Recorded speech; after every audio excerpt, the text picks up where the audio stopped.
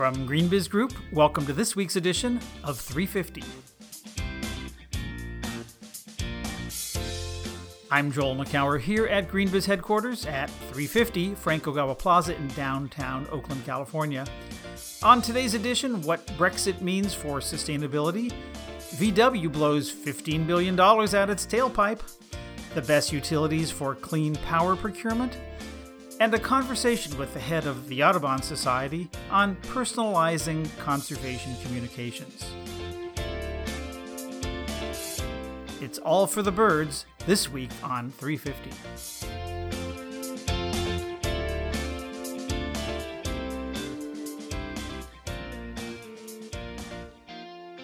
It's July 1st, 2016. Welcome to this week's edition of GreenBiz 350. I'm here with our senior editor, as always, Lauren Hepler. Hey, Lauren. Hey there. How's it to be back on the mainland? Well, I'm not allowed to say aloha anymore, so I won't say aloha. Yeah, you're cut off. Yeah, cut off. My allowance is well used up. Mahalo for that. Oh, God. And it was great. I mean, it was such a great week last week. I didn't get to stay. You stayed at least just one day. Some of our staff is there all this week, and we'll be back after the 4th of July. Yeah, so after our Verge Hawaii event for the uninitiated, tech and sustainability in the islands, all kinds of good stuff. Yeah, so more power to them. But we're back here and watching the world variously come together and fall apart. Yeah, so it's been no breaking news. Yeah, so let's talk about that in this week in review.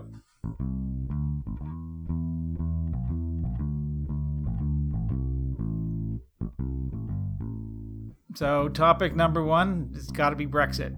Yeah, man, that was quite a shocker. While I was still in a little bit of a daze in Hawaii last week. That'll wake you up. Yeah, I mean, it was just, didn't see it coming, and I don't have to really review too much about what happened there. The question is, of course, what does it mean in general, and specifically, what does it mean for sustainable business? We had a couple pieces to those points. One was by our editor-at-large, Bob Langert, who, of course, previously oversaw sustainability at McDonald's.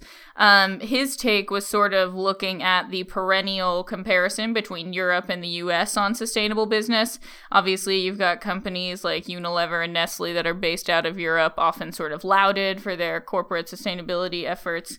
But Bob sort of concludes that momentum has maybe shifted. American companies are coming on strong in the past few years. And if we continue to see the sort of upheaval that we're seeing in Europe with the geopolitical instability that obviously is sort of manifesting in events like the Brexit, that could really sort of throw things up in the air. Yeah, well, of course, Europe has been way ahead of American companies on climate change, and more of a focus on citizenship and charity, philanthropy kinds of things. And now that American companies, if not the government, at least the companies are starting to catch up, they're closing that gap. He said there's been more of a convergence between the U.S. takes and the efforts of U.S. and European companies. So that was kind of interesting, just to put that in perspective. Mm-hmm. We also reprinted a piece from our friends at BSR. Their president and CEO, Aaron Kramer, put together what I thought was an interesting take on sort of a rebuff of integration in Europe and sort of what that means for sustainability being sort of the ultimate interdisciplinary profession.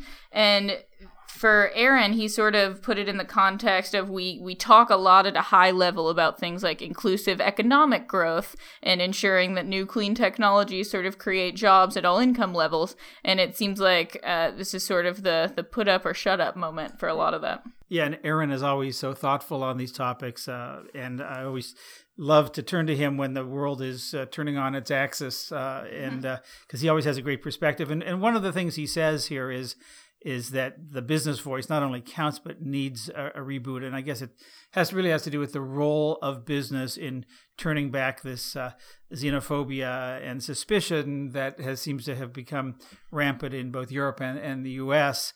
That's leading to Brexit and certain presidential candidates who shall remain Trump nameless.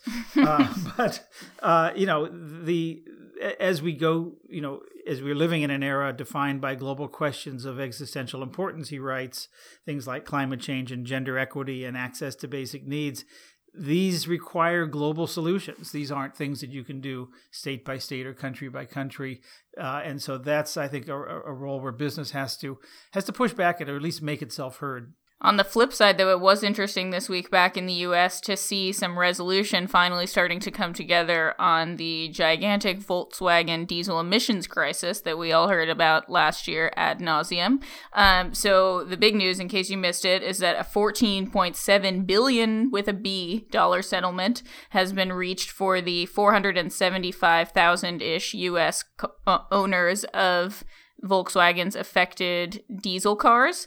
So again, this is a company that was previously at the top of really prestigious corporate rankings like the Dow Jones Sustainability Indices, now becomes number 2 on the list of the costliest corporate environmental misdeeds in U.S. history. That's behind BP's $20 billion settlement for the Gulf oil spill. So quite a change in where they fall in the sustainable business landscape, and one that they will surely be trying to recover from. Yeah, and the cash that they have to shell out is one thing, and the hit to reputation and what that does to their market, certainly in the U.S., but since they had these problems in Europe as well, is really going to be an open question. And we've seen BP certainly did not buy its way out of its reputational hole with even $20 billion.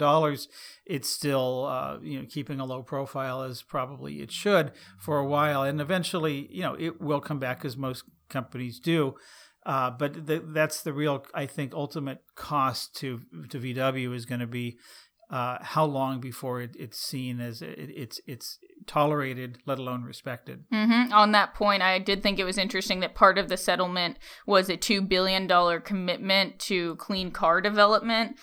Specifically, the company's CEO is saying that Volkswagen will launch 30 all-electric models by 2025 as part of a plan to sell 2 to 3 million EVs per year by that date. And to put that in context, there were about 11 million diesel cars impacted by the emissions rigging scandal.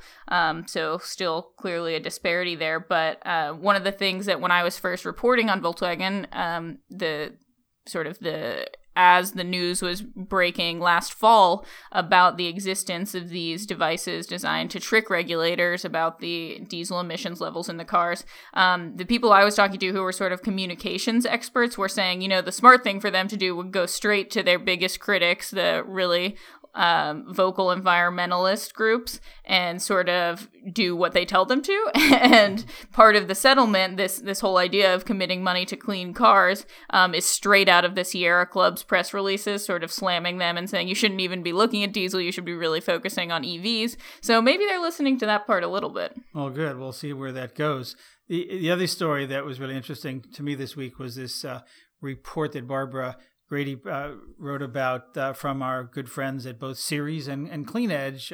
Clean Edge is a company that I actually co-founded but haven't been involved with for a few years, which ranked utilities in the U.S. by how conducive they are to deploying green power. And this is relevant, of course, to companies that have data centers and have other large electricity-intensive operations that want to site facilities in the places that have a high percentage of renewables. Certainly like Apple and others that are starting to use their muscle to pick and choose where they site based, at least in part, on how friendly it is for renewables development. The report found 4 utilities that seem to be quite a bit ahead of the pack. So they serve a total of 9 states and generated more than 20% of their electricity from renewables as of year-end 2014. And those companies were Sempra Energy, PG&E, Edison International, and Xcel Energy. So obviously the first couple on there coming from California, sort of the stereotypically hippie state. But it looks like there is starting to be some diversity in terms of geography, and surely this sort of ranking, of course, is hopefully going to bring out the competitive nature, others not wanting to be seen as laggards. Yeah, but it also brings up sort of the absurdities of some of these things, because in Florida Power and Life, that's Florida, the Sunshine State, has almost no renewable power. At least FP&L has almost no renewable power in its energy portfolio, according to the report. I mean, that's just so sad that that utility has not managed to really make that a part of that incredible sunshine and access to solar that they have there. And there were some others like American Electric Power, which has a number of utilities in 11 states, including a lot of coal countries, Kentucky, Pennsylvania, Tennessee, Virginia, which generated less than 2% of its energy from renewables. And so lots of room for improvement here. For more on the clean energy calculus going on at utilities across the country, here's Frank Prager, the Vice President of Policy and Federal Affairs at Xcel Energy. We serve Minnesota, a little bit of Wisconsin, and then the Dakotas, and we serve Colorado, New Mexico, and the Texas Panhandle. It's Wind Alley, so there's tremendous wind resources. And that's something we do take advantage of. Our customers like it, and we like serving our customers. And our policymakers promote it in our states, and they do that through things like renewable portfolio standards and the like. And our primary driver is that we believe that renewable energy can provide our customers with the energy service they want, which is, as always, got to be reliable and it's got to be low cost. But do it in a way that continues to increase the amount of clean energy that we deliver and reduce our overall CO2 emissions. Renewable energy is a big piece of our overall clean energy strategy, and 23% of our energy is provided from renewable energy. To the upshot there, for anyone picking a new facilities location, pay close attention to the clean energy rules in that area. But now let's switch gears and talk conservation.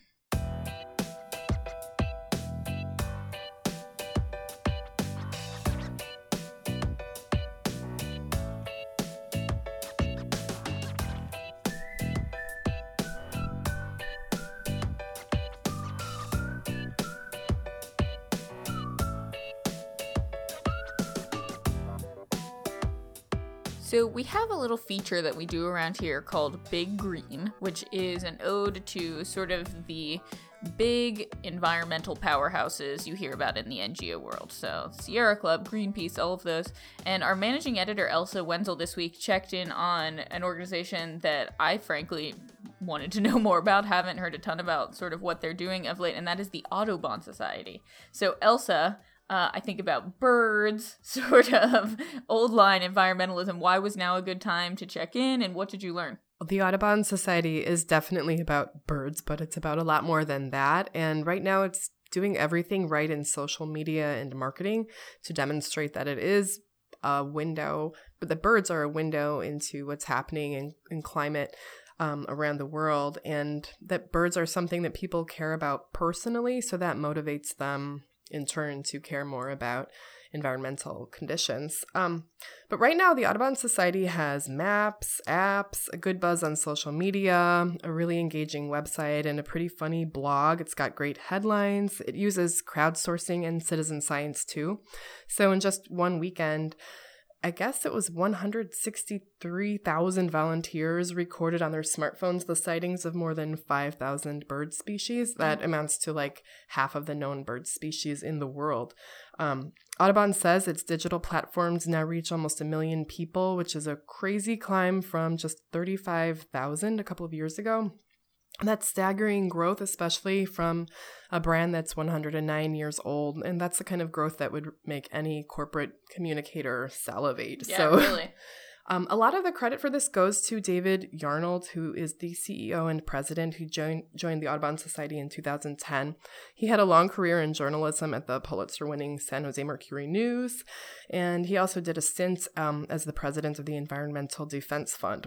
And you'll notice he uses a lot of kind of Silicon Valley metaphors when he's talking about the growth of the Audubon Society and how they kind of brought together a huge distributed network of various chapters that weren't very well organized and had a kind of not a cohesive shared vision when he joined.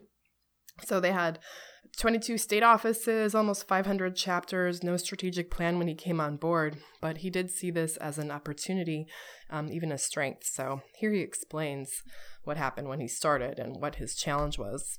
Audubon had become homogeneous, all-purpose environmental organization that didn't believe that birds were an adequate window onto nature and ecosystems when in fact, given Audubon's brand, it's a perfect window onto nature and ecosystems.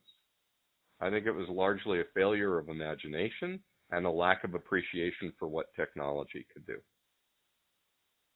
Audubon had this amazing distributed network that had been viewed as a burden and a nuisance because Audubon's structure is a pre-internet structure of a series of almost freestanding state offices and chapters.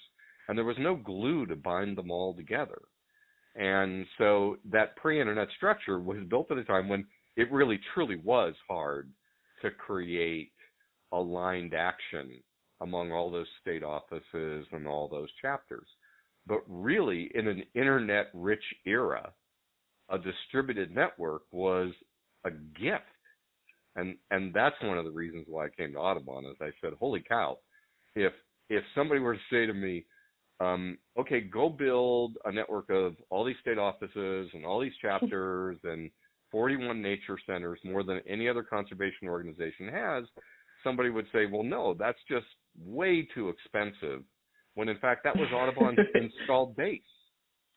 Mm-hmm. That was our installed base. All we had to do, like as if this was easy, all we had to do was to fire up that base with a shared vision. And fortunately, we were able to find that. In search of that vision, I spent my first month on the road. I went down the Mississippi, up the Atlantic, down the Pacific, to Mexico, and I just listened to people tell me the story about Audubon, and they told me the story about the 4 superhighways in the sky that go up and down the U.S., the Pacific, Central, Mississippi, and Atlantic flyways, they're called.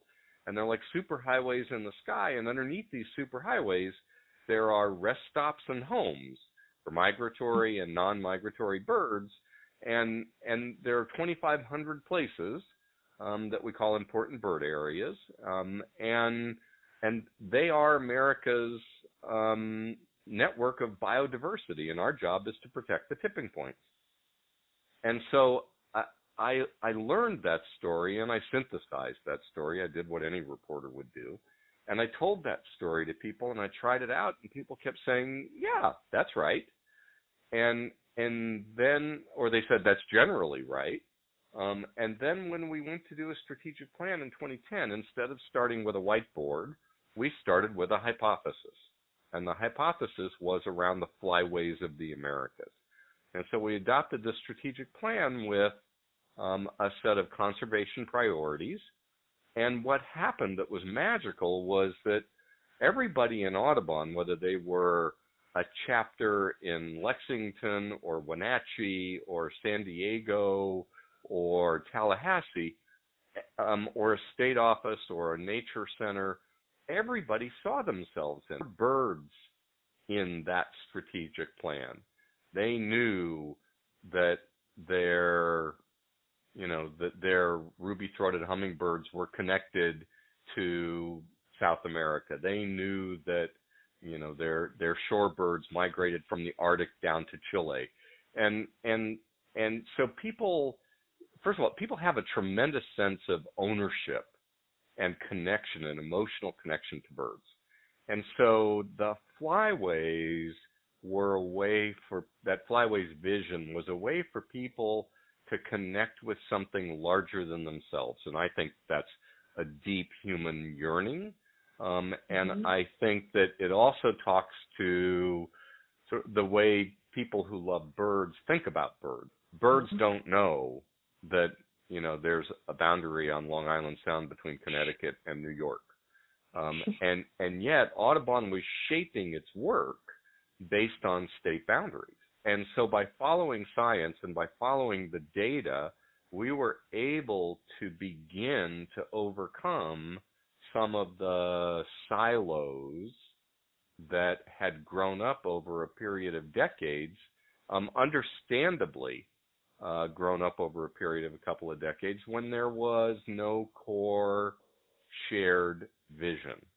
So the flyways not only worked in terms of establishing conservation priorities, they worked in terms of helping to create culture change at Audubon. It's interesting to think about how, even though Audubon, like you said, a century-old brand, even longer than that, is now sort of very much jumping into this wheelhouse of social media and reaching out to younger people. What else did you learn about that? Yeah, its success in communications and using technology has really been a hit, it seems, with millennials. And there are big implications there for corporate communicators who are always trying to reach a younger crowd. The main point that came across to me, and this makes sense from Yarnold having been a journalist for many decades, is that it's not just about the numbers and the tools, but it's about great storytelling. It's about appealing to something that matters to individuals, something as simple as the bird out your front window, whether you're in a city or in the country. And he talks a little bit about that here. We've been crowdsourcing data for 114 years. We operate the longest running, largest animal census on the planet, the Christmas bird count, and millions of people have taken part in it. And Audubon was, at its formation, a social network. It was created by primarily women in the Northeast and the Southeast who wanted to stop the slaughter of birds for their feathers for hats. And they formed chapters. And so, in a lot of ways, Audubon was just, Audubon was early.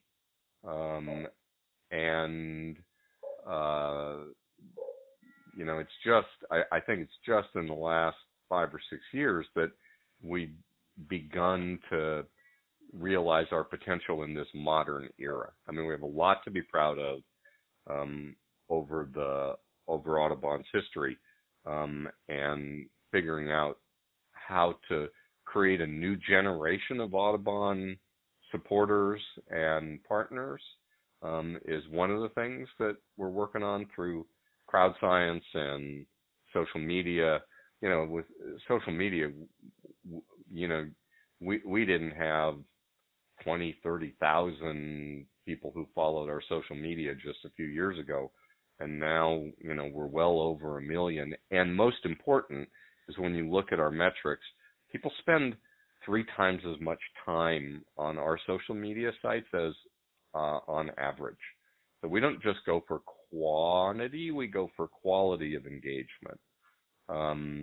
When I joined Audubon, I think we had access to something like 30,000 email addresses for our activism and, for online fundraising. And now that number is well north of 800,000 and growing fast. We did 250,000 in online fundraising 5 years ago, and this year we're budgeted at 2.5 million. Out of a $100 million budget. And right now, this is just a question of how fast we can catch up and employ digital tools. Because the great thing is we have this marvelous window onto nature called birds. And people take birds personally. They have ownership. And if you have a brand, right, for your readers, if you have a brand, what you most want is for people to feel that they're invested in the brand, right? That the brand somehow is a part of their life, or it's a need that they have. Well, the thing about birds is that depending on where you are if you're in Minnesota, loons are part of your life. And when the National Audubon Society tells you that your grandkids may not see a loon because of climate change, and it's time to take action so that doesn't happen, you pay attention. It sounds like there's some pretty strong parallels for what corporations are thinking about in terms of their marketing and storytelling. But are there other ways specifically that the Audubon Society is looking to work with companies? Sure, they have partnered with some companies, including Aveda, Esri, which does digital mapping, and even Toyota. Yarnold says he's open to more potential work with business. So here's what's next on their plate and how he sees potentially working with you. The board just approved a new strategic plan, and the question that plan asks is, if Audubon lived up to its potential, how much good could we do? It's a big, bold question, the only kind worth answering. It's not worth answering little questions anymore. There's too much work to be done. And we have 5 conservation priorities, ranging from our coastlines to climate change. And we've said plainly that in order to meet the scale of the threats and to take advantage of the opportunities to really have an impact on the places birds and people need, we have to work in we get the opportunity to work in an aligned way that brings all of Audubon's talents and strengths to bear, from our conservation skills to our on-the-ground network to nearly 1 million activists, to our policy experts, to our educators. We have the opportunity to act in concert and to make a significant difference in the world. And who could ask for more? And that's the vision that our board signed on to, and that is going to animate Audubon over the next 5 years. And it says that we're going to grow from doing $100 million in work a year to doing $150 million of work a year. And one of the ways we're going to get there is through corporate partnerships.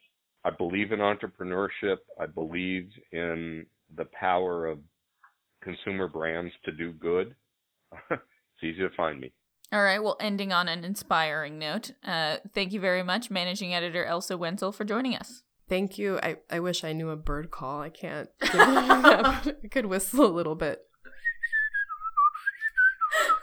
By the way, this is what David Yarnold's favorite bird sounds like. It's the roseate spoonbill, a very interesting, very pink, very unusual sounding bird.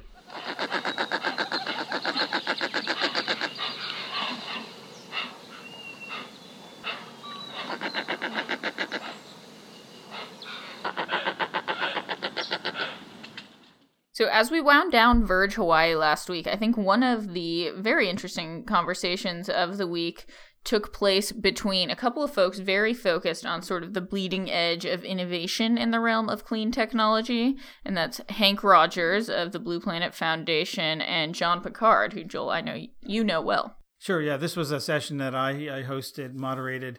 It was a closing session, and it was called the Postcards from the Future. Wanted to look a little bit further ahead and where the world is going and how to think about it. And these are two people, John and Hank, who are, I introduced them as builders, basically. They've built literally homes in the case of John Picard and lots of buildings, and really a pioneer in green building dating back to the early 90s or even the 1980s. And building companies in the case of Hank Rogers, he built a fortune. Actually, they both have, but Hank in particular, by being the licensor of Tetris, the video game, and licensed that game and trademark, and was able to build quite a nice fortune around that. And both of them are I would consider visionaries in their own ways, looking at where the world is going and thinking 2 or 3 or 5 steps ahead of everybody else. And so we talked about, what's going on? What's the future bring? How do we think about it? And can we get to, in the case of Hawaii's mandate to get to 100% renewable energy by 2045, could we get there earlier than 2045? And arguably we could get there in half that time by 2030 or so. And so really looking at some of those visions. And, they talked a lot about storage. They're both very big on energy storage. John Picard has a involvement with a Spanish company that makes graphene batteries that's potentially breakthrough. I understand you can recharge your iPhone in 30 seconds from nothing to full and things like that. So first up, here's Hank Rogers talking about storage, and then we'll hear from John Picard talking about storage and materials and some related topics. If there are no big waves, nobody's surfing. Yeah. So I look at this time of big waves as being an opportunity. It's a huge opportunity. I mean, the world has been flat for a long time, where we really can't surf. We really can't express, move the change. Yeah. But right now we're at the moment of change. Wind, I've heard somebody is selling wind into the grid in Texas for 2 cents per kilowatt hour. That's cheaper than fossil fuel. What does that mean? It is within a year, or maybe already even here, that fossil fuel is just too expensive to use. Yeah. I mean, that's an amazing turning point, and that's a giant wave that's coming at us, and we've got to ride that wave and make sure that we're successful. We don't fall off the board on the way down, as you say. Well, I think storage is the big deal, and it's got to be energy storage, because wind and solar is down at 2 cents per kilowatt hour. And the reason it isn't everywhere is because wind and solar are intermittent. Right. And what intermittency says is that you have to take that energy, you have to store it for, like solar, you have to store it so that you can use it at night. Wind, you have to store it from when it's not windy. You need that battery. And then the other thing is, the reason Miko said no more grid tie for solar is because they've got frequency regulation problems. Again, this is a storage issue. If you store that energy instead of just feeding it into the grid, then they can take it when they need it and regulate that frequency. I'm just going to compliment the fact that, for those of you who don't know, the kind of storage vehicles that we're about to see in any day, they truly unlock the value of solar and wind, and that's what's had to happen. And it balances the grid. So, but it's got to happen, in a fraction of the time that it's happening right now. So if I had to place a bet on, just to answer that question, the era of graphene is what, personally, of all the work I've done, all the mistakes I've made, all the risks that I've taken, all the technologies, whether it was electrochromic glass or integrated wireless controls, all the best building technologies I could find in the valley, and I looked at thousands and I can only hold on to 10 and say that together they make a difference, they'll change the world. And the together part is not insignificant. But they were never priced to where I could walk into any room where anybody had budgets and return on investment situations and launch my missiles. I came out like with a little deal, not the deal that I needed. Well, now, the graphene does two things. It makes things more powerful, better, it closes the gaps, it's the kind of power density at a cost that the batteries,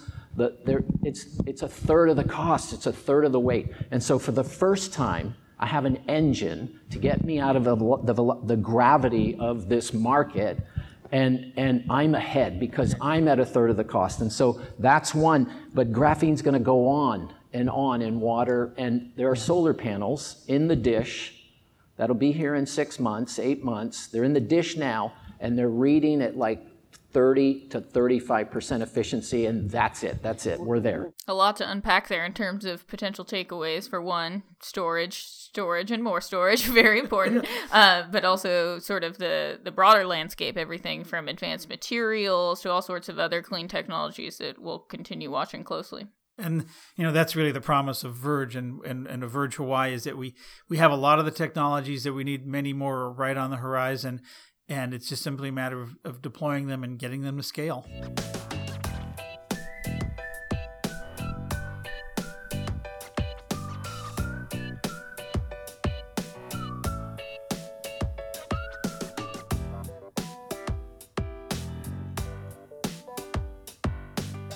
Switching gears from all the news that's been breaking this week, we have a couple of quick notes on free events coming up. On July 12th, we'll be hosting a free webcast on smart actions to accelerate urban energy efficiency, so tune in, all of you smart city wonks. And then on July 19th, a week later, we'll be looking at a next-generation solar strategy for commercial operations for all of you energy fans out there. You can learn more about those and all of our events by going to greenbiz.com and clicking on the Events tab at the top of the page.